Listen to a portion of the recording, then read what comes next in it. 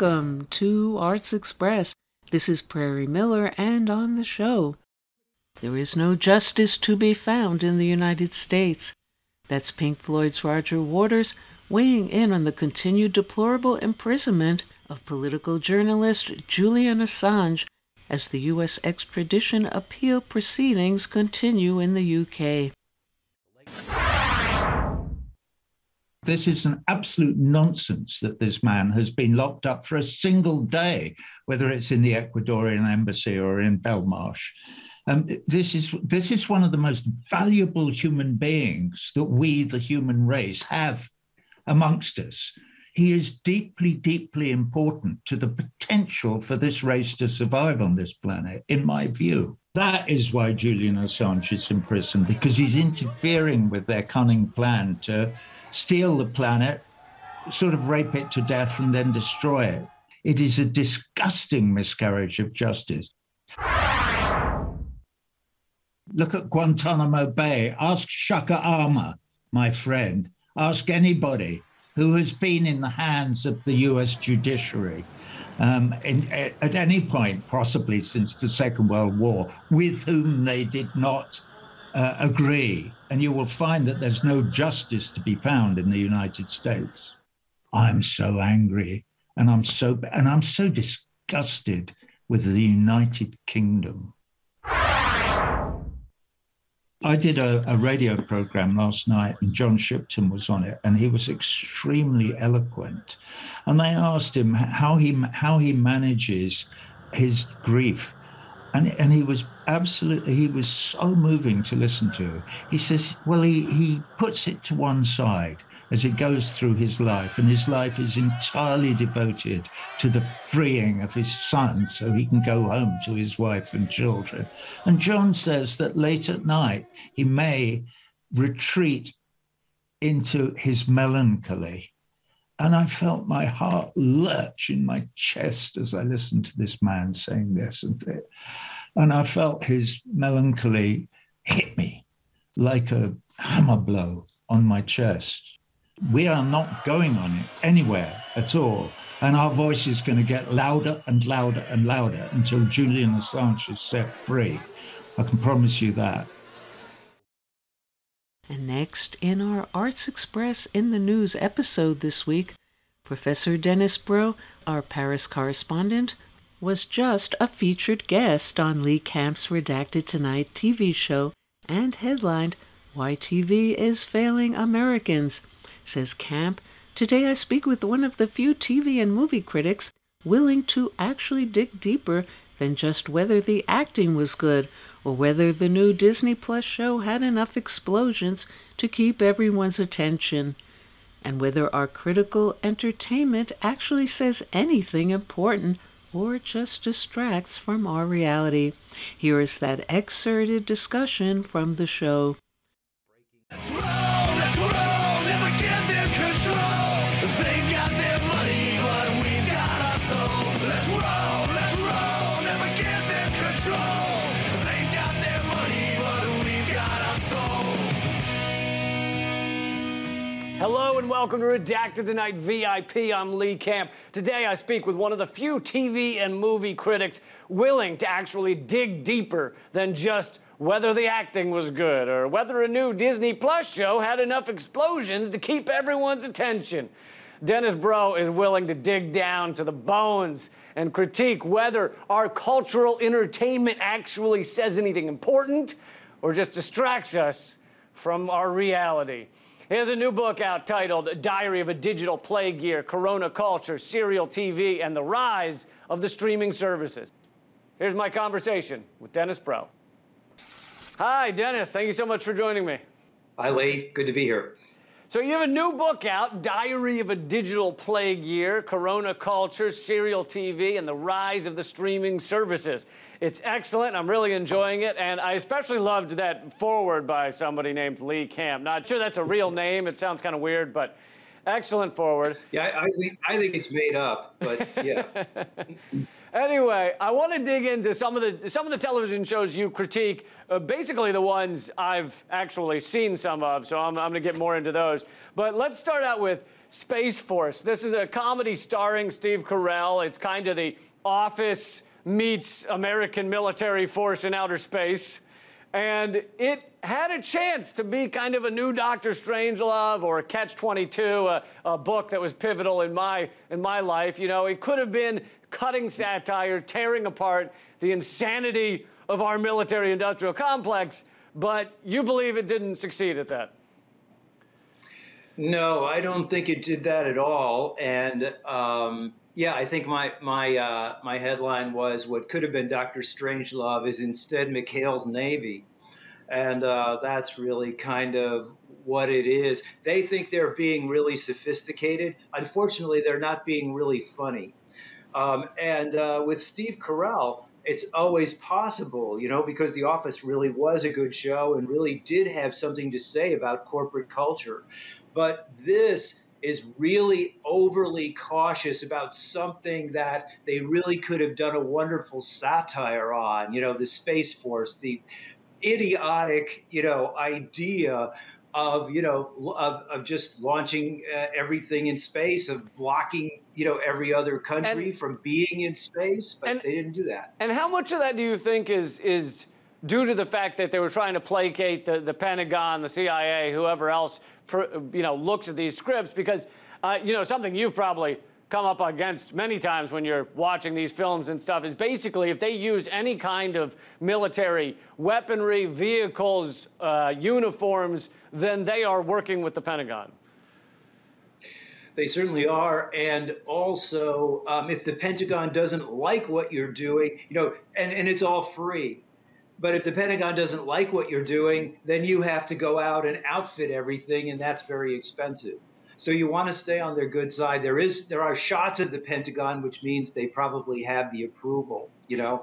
And it's a really very mild view of what's a very nasty program, you know. It's about provoking a space race, you know, re-provoking another arms race in space. But also it's idiotic because now you've got the Russians, the Chinese, the Indians, the Emirates all going into space instead of what could have been a cooperative venture, you know? And so this doesn't talk about that. The Steve Carell character, General Nerd, or Nerd really is what he is, and that's kind of what they're playing off of, really doesn't, you know, he's too nice throughout the entire thing. And it's too sympathetic to him without having that sort of edge that The Office had with Vicky Gervais, you know, who really can be fairly savage and is often. Yeah, well, so I want to move to another one that you said is a success, and I saw, I think, the entire first season, maybe, Money Heist, which has been Netflix's most popular foreign language series. And it does seem to give viewers a new perspective on banks, on stealing, and I mean new compared to the common heist movie. And it really does discuss kind of the immense inequality that is happening in Spain, but also in the U.S. and Britain and elsewhere. So you feel it's doing a pretty good job of that. Well, especially in the first season, which was Spanish TV before Netflix bought it.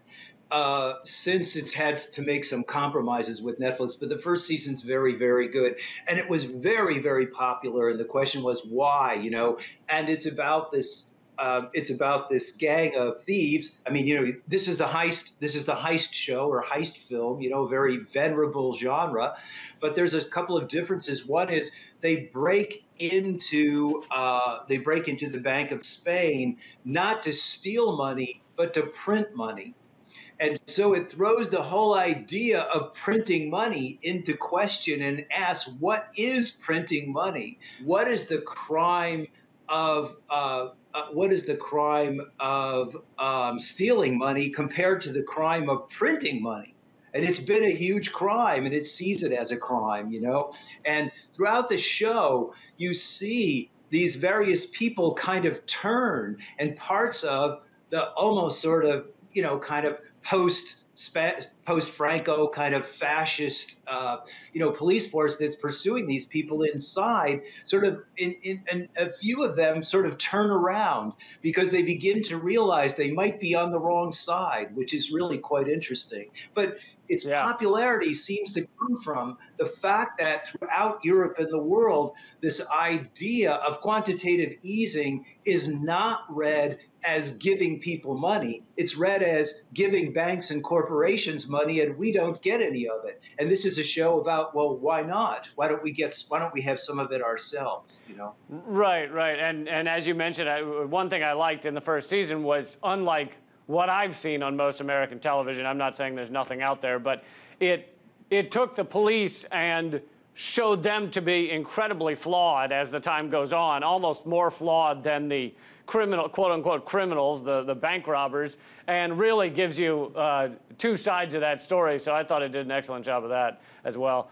I want to, before we run out of time, I want to get to your review of Hamilton, which has been a hugely successful musical for several years now, but it only recently, I think last year, came out on HBO.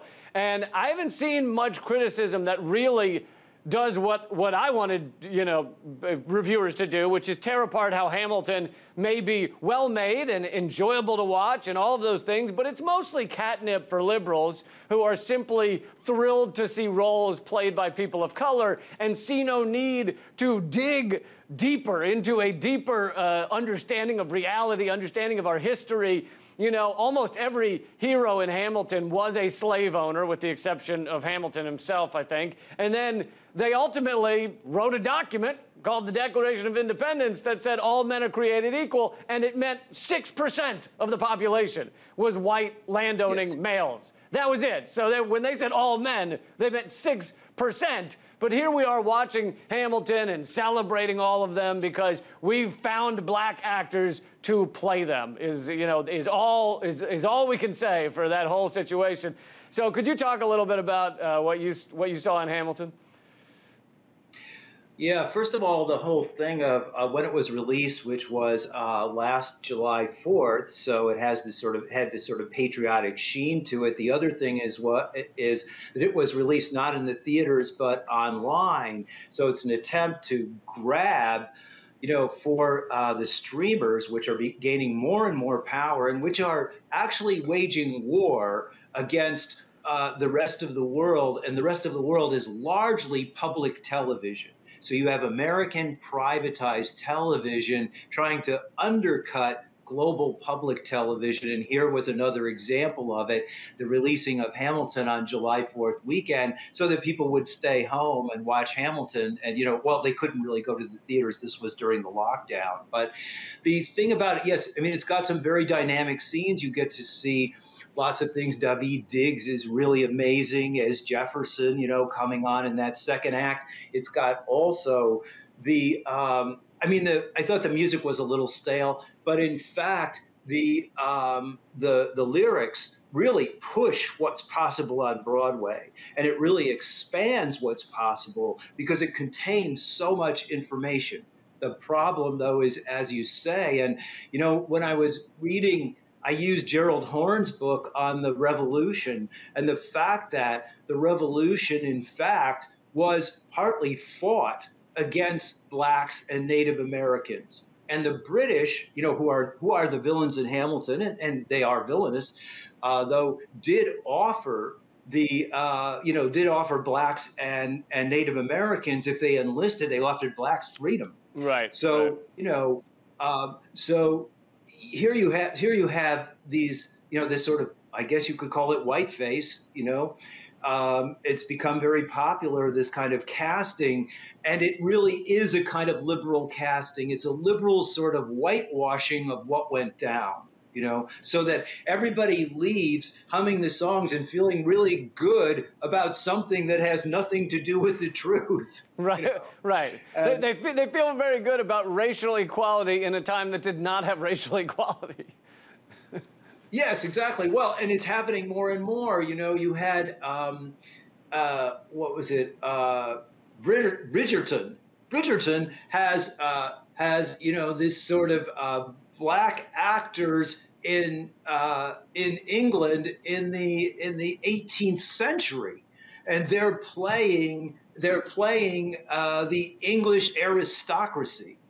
So what on earth are you doing here? I mean, okay, I guess you could say this is diversity, but it's also an utter lie. And wouldn't it be better to really sort of tell the truth and have the two perspectives, rather than doing this kind of crazy casting, this crazy liberal casting, which makes everyone feel better, except I suppose anybody who has a glimmer of what's actually going on, and then you feel kind of repulsed. Before we run out of time, we have like 1 minute left. I just wanted to get to a broader discussion real quick. I think what you do is so rare. TV and movie critics, willing to talk about the deeper issues such as capitalism and oppression are just not common. It's, I think you and a few others are like unicorns. They'll get at the surface issues, such as whether having a space force is a good idea or something, but they won't get at the deeper issues, such as capitalism and our American culture creating the need for this endless militarism and endless war that Space Force is a part of. That's just one example. So why is that? Why is there so little criticism and commentary of the brand that you do? I think it's sort of easy to kind of ignore what are the real implications of what people are watching. So a lot of times when you see critics, they're sort of apologizing. For example, there's a pretty good series called The White Lotus, particularly the first episode, which is about the disparities between an upper class that goes on vacation in Hawaii and a captured, still colonized Hawaiian population. Well, somebody in the Times wrote, you know what this is about? This is about problems with vacationing. That's how they saw it. That's the way they explained it. And when you start to explain things that way, you really sort of, are you going to dilute the content or are you going to push it? I'll just give you another example, Ozark. Ozark is a show that a lot of people really like. And the way I read Ozark is that it's about how the middle class, the American middle class, is increasingly strapped. Now, there's a little sort of thing where, the person who's torturing them is a Mexican drug lord. Okay, but if you substitute the corporate head for the Mexican drug lord, then you have the pressure that the middle class is under. And this is a show about that pressure, about how they have to be, the corporate term is adaptive, meaning they have to live several lives in order to keep up, in order to stay where they were. And I just want to conclude, this is a little bit of a thing. There was once upon a time, there was in The Grapes of Wrath, there's a great scene where the John Ford's film from 1940, there's a great scene where the grandmother's up on top of the truck as they're going west. Mm-hmm. And the grandmother says to the wife, well, you got to stop treating me badly, or one of these days I'm going to die. And the wife says, you keep promising, Granny, but you never deliver the goods. And that's capitalism. It keeps promising, but it doesn't anymore deliver the goods. Well said, Dennis. Unfortunately, we got to about 1/50th of your book, but the book again is Diary of a Digital Plague Year, Corona Culture, Serial TV, and the Rise of Streaming Services. Everyone should check it out. And thank you. Continue to do great work, Dennis. Thanks, Lee. You too. I really love you. I really love what you do.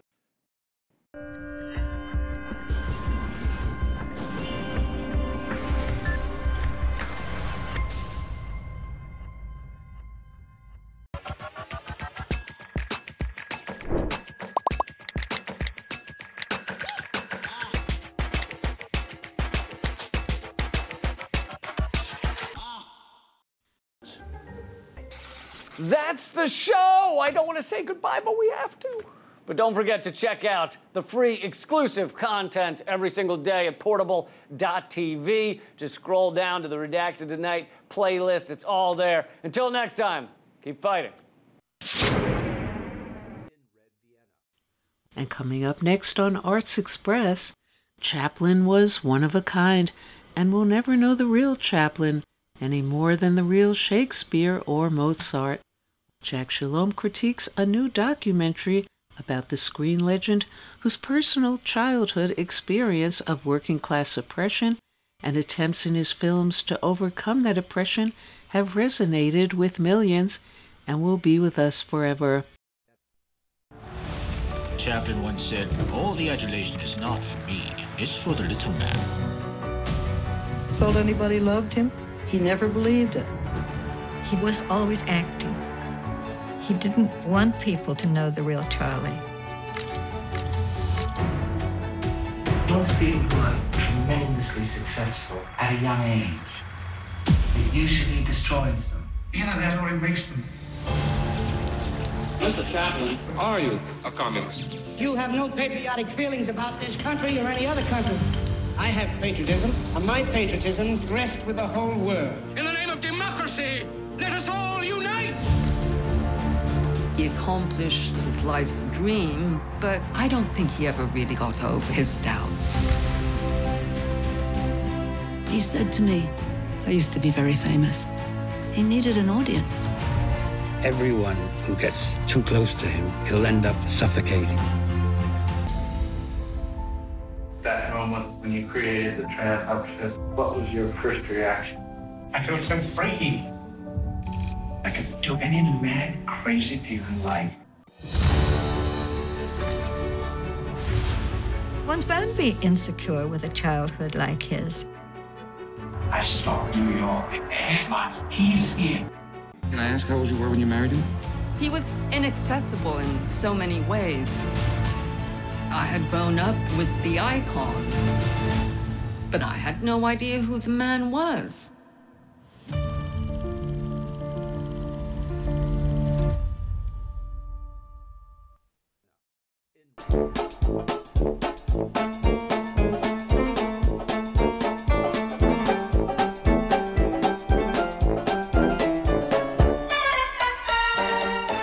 Hi, this is Jack Shalom. It's the 100th anniversary of Charlie Chaplin's first full-length feature, The Kid, and that's as good an excuse as any to celebrate all of his films. But who is Chaplin off-screen? A new documentary, The Real Chaplin, directed by Peter Middleton and James Spinney, purports to get to the bottom of the real Charlie Chaplin. And it's an understandable wish, but really, it's a bit of a fool's errand. Chaplin was one of a kind, and we'll never know the real Chaplin, any more than we'll know the real Shakespeare or the real Mozart. I'm reminded of the Borges story about Shakespeare called Everything and Nothing. Borges insists that Shakespeare could be everyone because he was no one. And Shakespeare had become instinctively adept at pretending to be somebody, so that no one would suspect he was in fact nobody. So it is with Chaplin. The answer to who the real Chaplin or Shakespeare is in their work, because they were their work. Like Shakespeare, Chaplin in his later years went out to the country and lived the life of a bourgeois family man. But without their work, they were no longer who they were. They were shadows of themselves. What does it even mean to find the real person underneath? As if the work of a genius artist was something apart from who they are, could be dissected, centrifuged out, rather than it being a part of the artist's very essence? Well, The Real Chaplin does cover its bases from the very beginning of the film, with a quote from the critic Max Eastman, who said that whichever Chaplin you meet, you will be fascinated by, because there are so many of them. Charlie Chaplin's The Kid, made in 1921, is as good a place as any to find out who Chaplin was. The story of an orphan boy abandoned by his parents who lives in a squalid attic apartment ends in a way that Chaplin's life did not. Chaplin had no savior, as the kid played by Jackie Coogan in the movie gets. Chaplin was taken from his attic to the poorhouse and lived there when he was 8 and 9 years old. And Chaplin repeats that same trope later in Modern Times.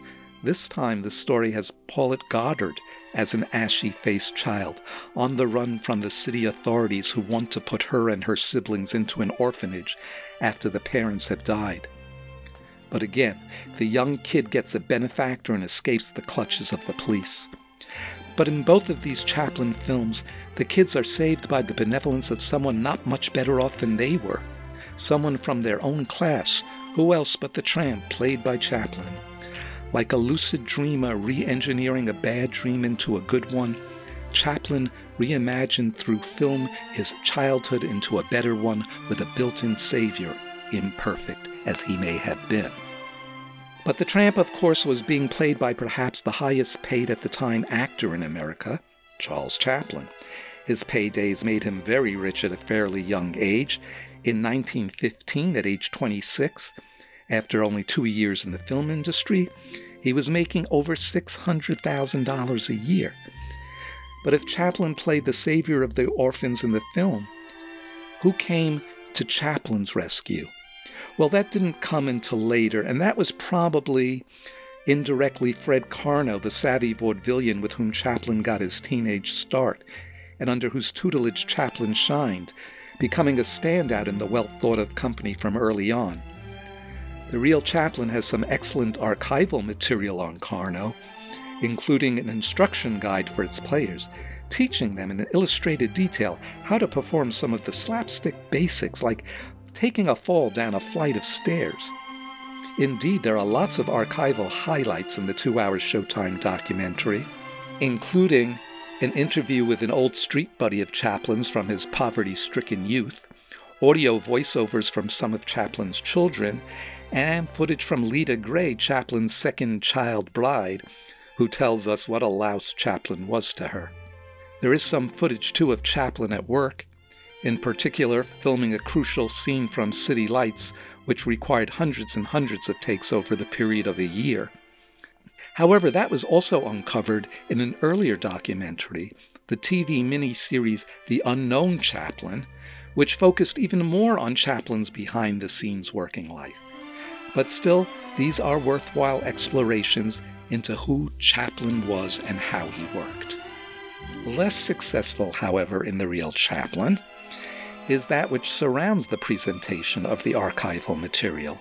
There are a few recreations, quote-unquote, of historical events, including Chaplin testifying at HUAC hearings, that's the House Un-American Activities Committee, and speaking at press conferences, and frankly, they're not done very well, and give an air of Channel 23 unexplained mysteries kind of television fare. They have some actor dressed up in a suit that Chaplin might have worn and shoot him from the back or from the neck down, and it's clear that it's not Chaplin, it's just distracting. Or worse, they swing the camera away from the Chaplin actor to someone else who suddenly becomes a prominent figure in what should be Chaplin's story. And honestly, the general narration and music do not provide much support for the archival materials either. The narration is read flatly and feels very generic without much insight, and the music is fairly insipid. As to Chaplin's political beliefs, while there is some discussion of them in the HUAC sections of the film, they're so ineptly staged that it detracts from the points they're trying to make. But the truth is that Chaplin's politics are right there in the films for anyone who wants to see them, and while not a deep political thinker, it cannot be denied that Chaplin's knowledge that stemmed from his personal childhood experiences of working-class oppression and the attempts in the films to overcome the effects of that oppression have resonated with millions and will be with us forever. Chaplin was particularly sharp about the hypocrisy of governments that on the one hand profess to be democratic, but on the other hand turn out to be tyrannical. That is why it is particularly puzzling that the real Chaplin leaves out any mention of one of Chaplin's most political films, A King in New York, which is a direct satire based on the House Un-American Activities Committee.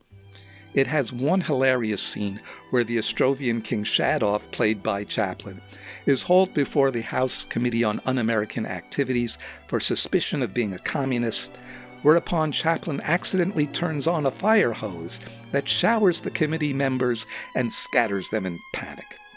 So the film The Real Chaplin in itself does not find the real Chaplin, which is an illusory pursuit, as the Max Eastman quote at the beginning of the film suggests, and the analysis is heavy-handed and at times Awkward, but Showtime's Real Chaplin does have a wealth of wonderful archival material in it. Video clips, photos, and oral histories that make it worth seeing. The opening montage of Chaplin imitators is worth the price of admission in itself. But if you want to find the real Chaplin, go back to modern times, the great dictator, Monsieur Verdoux, A King in New York, The Circus, even The Immigrant, and be prepared to encounter Charles Spencer Chaplin. This is Jack Shalom for Arts Express with host Prairie Miller.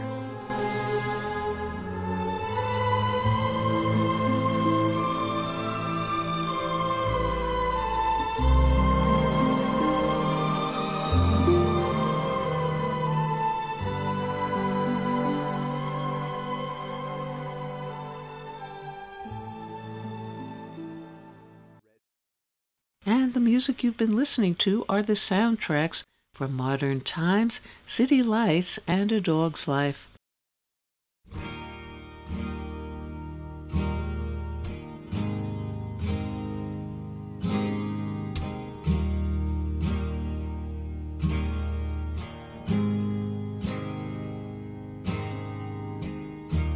Across the morning sky, all the birds are leaving.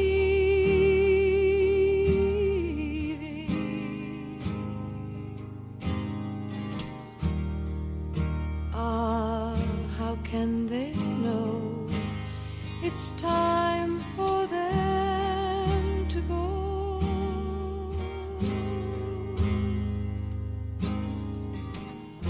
Before the winter fire, we'll still be dreaming. I do not count the time.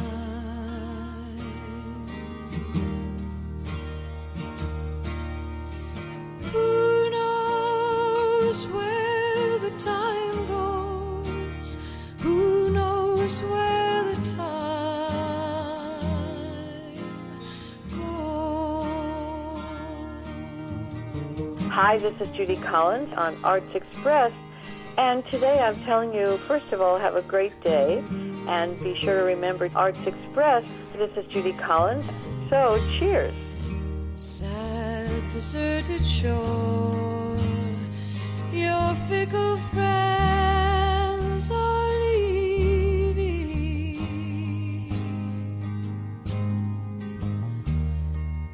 Ah, but then you know it's time for them to go.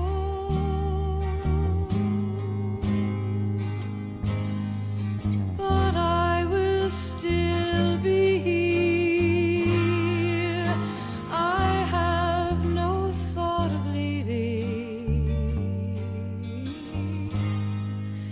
I do not count the time.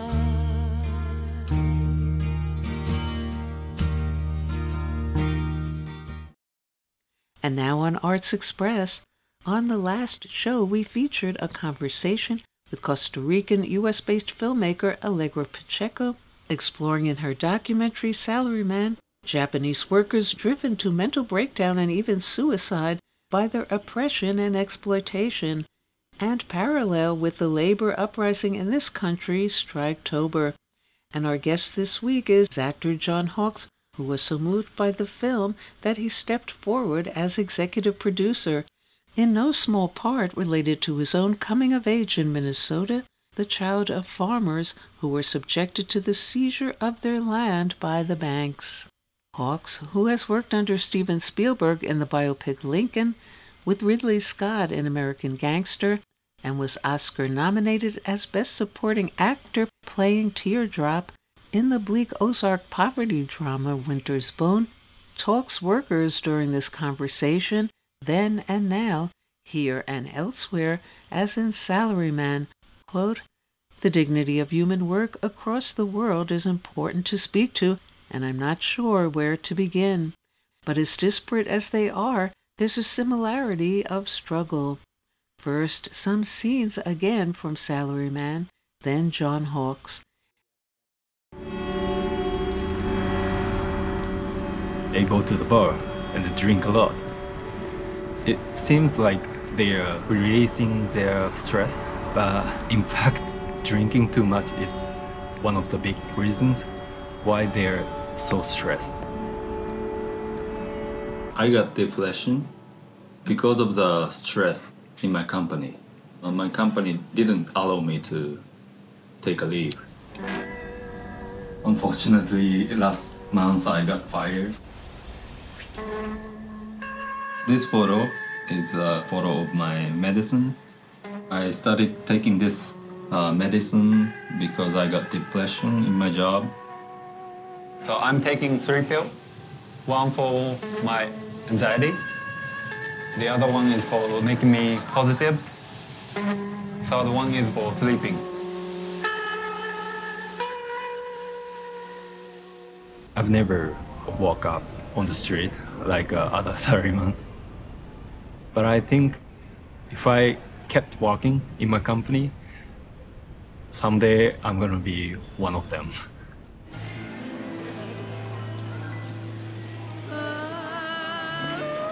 When I first saw these men in suits just lying in the street, for a second, it looked like a murder scene. Like a corporate murder.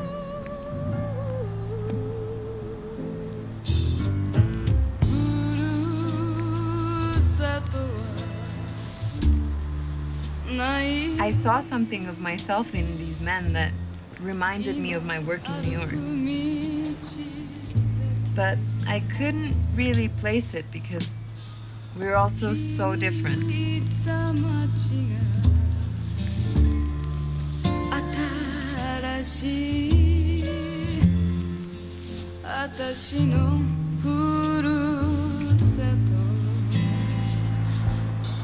I'm not naive, I'm an outsider. I'm a woman, creating chalk outlines around these men who are at their most vulnerable.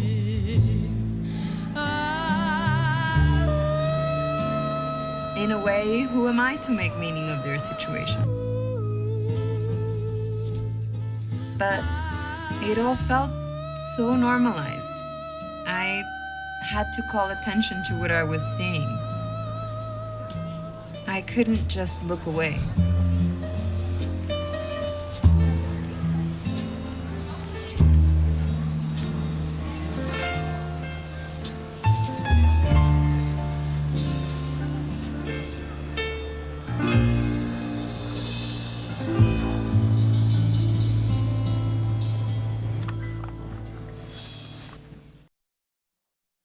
Hello? Hello and welcome. That's great. Thank you. This is wonderful. Thank you so much. It's great to be here. Now, what led you to come on board as executive producer of Salaryman? Well, I'll give you the semi-long story. There was a moody little bar in Hollywood, since closed, called Crane's Hollywood Tavern. And it wasn't trendy, and no real music industry people there, but a really wonderful music scene was coming out of that place. There was a bunch of really great songwriters, wonderful men and women, and bands. And kind of within that vacuum, I heard a lot of wonderful. I was hearing so much great music at that club, and getting to play there a lot. That I was doing macrobiotic listening for a couple of years. All the music I heard was made within about anything I consumed was made within about 5 miles of my home. There were so many great people around. A woman named Lissy came out of that scene. She's terrific. But there was also a lot of painters and filmmakers and photographers who were hanging around that group too. And Allegra Pacheco was one of them. And I always really loved her images as a photographer and her sensibility. And then she left town. She went to New York and then ended up back in Costa Rica for a long time. So for about 10 years, I don't have email, and so we were kind of just saying hellos and getting reports through friends for quite a while. And then about, maybe 5 years ago, she came back through town and called. We had an afternoon together, and she showed me some of her Salaryman footage, and I was just floored. She said, I'm making this art project. I don't know that I'm a filmmaker, but I think I might have a movie that I'm making. And I offered to help in any way I could, and for her that was a small amount of money. And I didn't expect an executive producer credit by any means, but I'm really happy to have helped in some way. But she told me that what was good, it was, I guess I was the first person to backup enthusiasm with a financial stipend, and she said she found that in making this movie, what a lot of filmmakers find, I guess, is that the hard money to raise is the very first piece that you get. And so she said it really helped that I got her going, and other people came on board. But yeah, I didn't do a great deal. I'm sorry to say, but I've championed it from the start, from what I was watching her put together. So. And how do you view what's going on in Salaryman from your U.S. outsider's perspective? Mm-hmm. Well, it's interesting because I feel the more specific you can be when you're creating something, often the more universal your story becomes. And I think that Alegeda was so specific that she did a really wonderful job in that respect. And so I guess Salaryman feels bigger than Japan, if you will, to me, in the best way. I mean, it's a wonderful study of a specific working culture, but I think it kind of throws light on modern work, how we relate to it, what we give to it, how it affects our bigger lives. I love that the first word you hear in the film is money, and so I feel like it's an important thing to be part of, to kind of maybe redefine how we view work. I know that in traveling overseas, I've heard Europeans say that, when you ask that Americans ultimately that we work, and in a lot of cultures we work to live, whereas other cultures who maybe have it figured out a little more, they work to live. We live to work, it seems. I guess I got that confused, and so yeah, I think it's good that we look at how we work in the modern world. I also just think the film is such a visceral trip. How Alegeda kind of puts the viewer really right in the middle of that world, a fascinating world. And I love James Iha's work, and I think the soundtrack really lend to that experience as a viewer. And have you observed any reactions at the documentary LA Film Festival to the film and the issues raised in the film? I have not yet, and I have to say that it's boring, but I'm still kind of trying to be a good global pandemic citizen. I'm just trying to stop the spread. I haven't traveled, and so I haven't really gone to too many events here to be with people. So I was not there, and I haven't really seen what people think of it. I'm interested to discern what the reaction will be. And do you identify in any way with those salarymen as an actor? In a strange way, I do. We have worked. Some difficult conditions, but just mainly really horrific hours along the way. There's a movie called Sleep When I Die. It might be called, but I feel like that Haskell Wexler was involved. But it was studying sleep and the effects of work on sleep. But it spoke to the idea that the American film industry might be one of the few in the world that's trying to get down to a 12-hour workday. That came out some years ago, and I think it's people have been more aware of it because there have been injuries and deaths around, I think, exhaustion in the film industry. So, while I have the wonderful joy of getting to, it's a different experience every time, and it's not, that makes it great. I'm not doing the same thing every day as an actor, and also I'm not doing it, 52 weeks a year. So I get a chance to rest. But certainly, I feel. Also, I have to say, I just thought of this just as someone who has laid low through the global pandemic. I think how much am I defined by my work? Of what use am I if I'm not working? And it's an interesting question to kind of think about. Luckily, I've always loved a lot of other things in life, and so work has never really been the only thing I've been interested in. So. Now, speaking of those working conditions for actors, what are your thoughts about the death on the Alec Baldwin set? I don't know much about that, honestly. I'd see the headline whip by, but I really know nothing. I heard there was a shooting, and yeah, I don't wish to say anything about. I don't know enough about it. I'm so sorry. And speaking of those working conditions for actors, what are your thoughts about the Hollywood workers' strike that's been going on there? Mm-hmm. I guess it's simply put pro-union. I would join. I'm in the ranks, I guess, of the workers' side. And I wanted to ask you on the subject of workers struggling to survive, looking back on Winter's Bone and your Academy Award-nominated performance as Teardrop, what are your thoughts about the same issues today of a country in economic crisis and the struggles to survive here, and as we saw with the Salarymen? Well, that's interesting. I guess it seemed like the worlds couldn't be more similar, and I guess there's no one.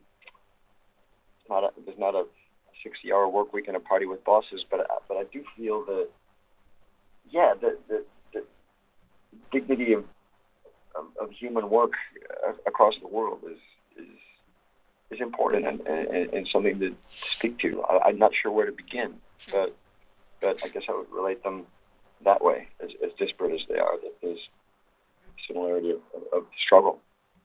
And how do you feel, as the son of a Minnesota farmer, how do you feel that has informed who you are and as an actor and the characters you choose to play? Let's see. I think that growing up where I did, I got a real really one channel on television when I was growing up, on black and white TV, and so I guess that kind of media wasn't really much my focus growing up. I was interested in play with friends and also wandering alone in the woods and making my own nature programming and turning over rocks and finding insect species and identifying them and reading a lot of books. It was a wonderful way to grow up in that way. And I guess from the farm side of my family, I really saw how hard people worked. It's very interesting. I just had a strange jolt that, in a weird way, the farmers I knew growing up were salarymen. My father, my uncle, my grandfather, they didn't take a day off really in their lives. Christmas for them was coming in for a meal, saying, "Oh, thanks for that present," and just trying to get back out to work, kind of thing. Thanksgiving, the same, minus the gifts. But I think that also being a wrestler in my small town from the time I was maybe 4 years old till I was in high school when I started doing plays, instilled a great deal of discipline in me. I guess I saw a lot of hard work around me as I grew up, and maybe that's been beneficial to me as an adult. And now we've got the farmers' protests against the John Deere Farm Manufacturing Company. The farmers have been having a terrible time with that. Was your family affected? No, we lost our farm in 1986. 1,000 acres gone. Yeah, all that was taken away by the banks. Yeah. And any last word to share about Salaryman? Well, I would say I hope people see it. I think it's an important film. It's a really entertaining film, and I'm just so happy to have been a part of it in some way. It's really thrilling. And anything else you've been up to? Oh yeah, I'd love to tell you. Like I say, I've laid pretty low. I've just been a lot of playing guitar and getting out in nature every day and reading great books and drawing and painting. And along the way, I did some voice work. I did an audio book for the Chicago 7 story, a companion piece of the film that came out last year. Then quickly, I made a movie with a buddy of mine, Brian McGuire. Not a large part, but he's made what I call neighborhood movies. He's also on the Cranes scene that I spoke of at the beginning of the interview. But he's probably made a dozen movies for no money. And this new film of his is very epic. It is all on his iPhone, but he shot in L.A. and Chicago and on Amtrak in between Chicago and L.A., Las Vegas. It's mainly his friends and a bunch of family members. It's a crazy, crazy little movie called Rabbit Hole. I think he's finished it and looking for festivals. Also, I'm the male lead by default, I guess, because a movie called Roving Woman stars an actress named Lena Gora, a Polish actress, and she and the director, Michael Szymolewski, came here to America and improvised a movie in the high desert.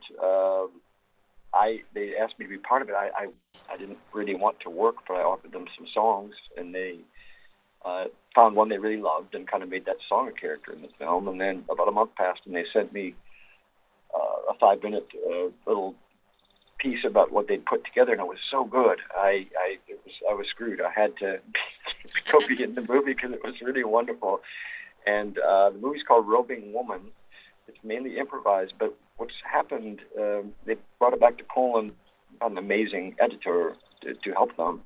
And so Orion Williams, who is a producer who did Shadow of a Vampire, he did a movie I love called Control, just a beautiful, beautiful film, came on as an executive producer once the movie was finished, and Wim Wenders joined him. So this movie, Roving Woman, has a really great pedigree now to have Orion Williams and Wim Wenders behind it as executive producers. I have not seen the film, but I think it's looking for a really great festival that's called Roving Woman. Okay, thank you so much, John Hawkes, for calling into the show. Oh, it's so nice to talk to you, I believe, again. I feel like we've spoken over the years. I appreciate it. It's nice to have the time. Okay, bye. Okay, bye. Thanks, Prairie. Bye. And Salaryman is a production of Legs Limitada. And that's all we have time for today on Arts Express, Expression in the Arts. And if you'd like to express yourself too, you can write to us at theradiogoddess@gmail.com. Until next time, this is Prairie Miller leaving the station.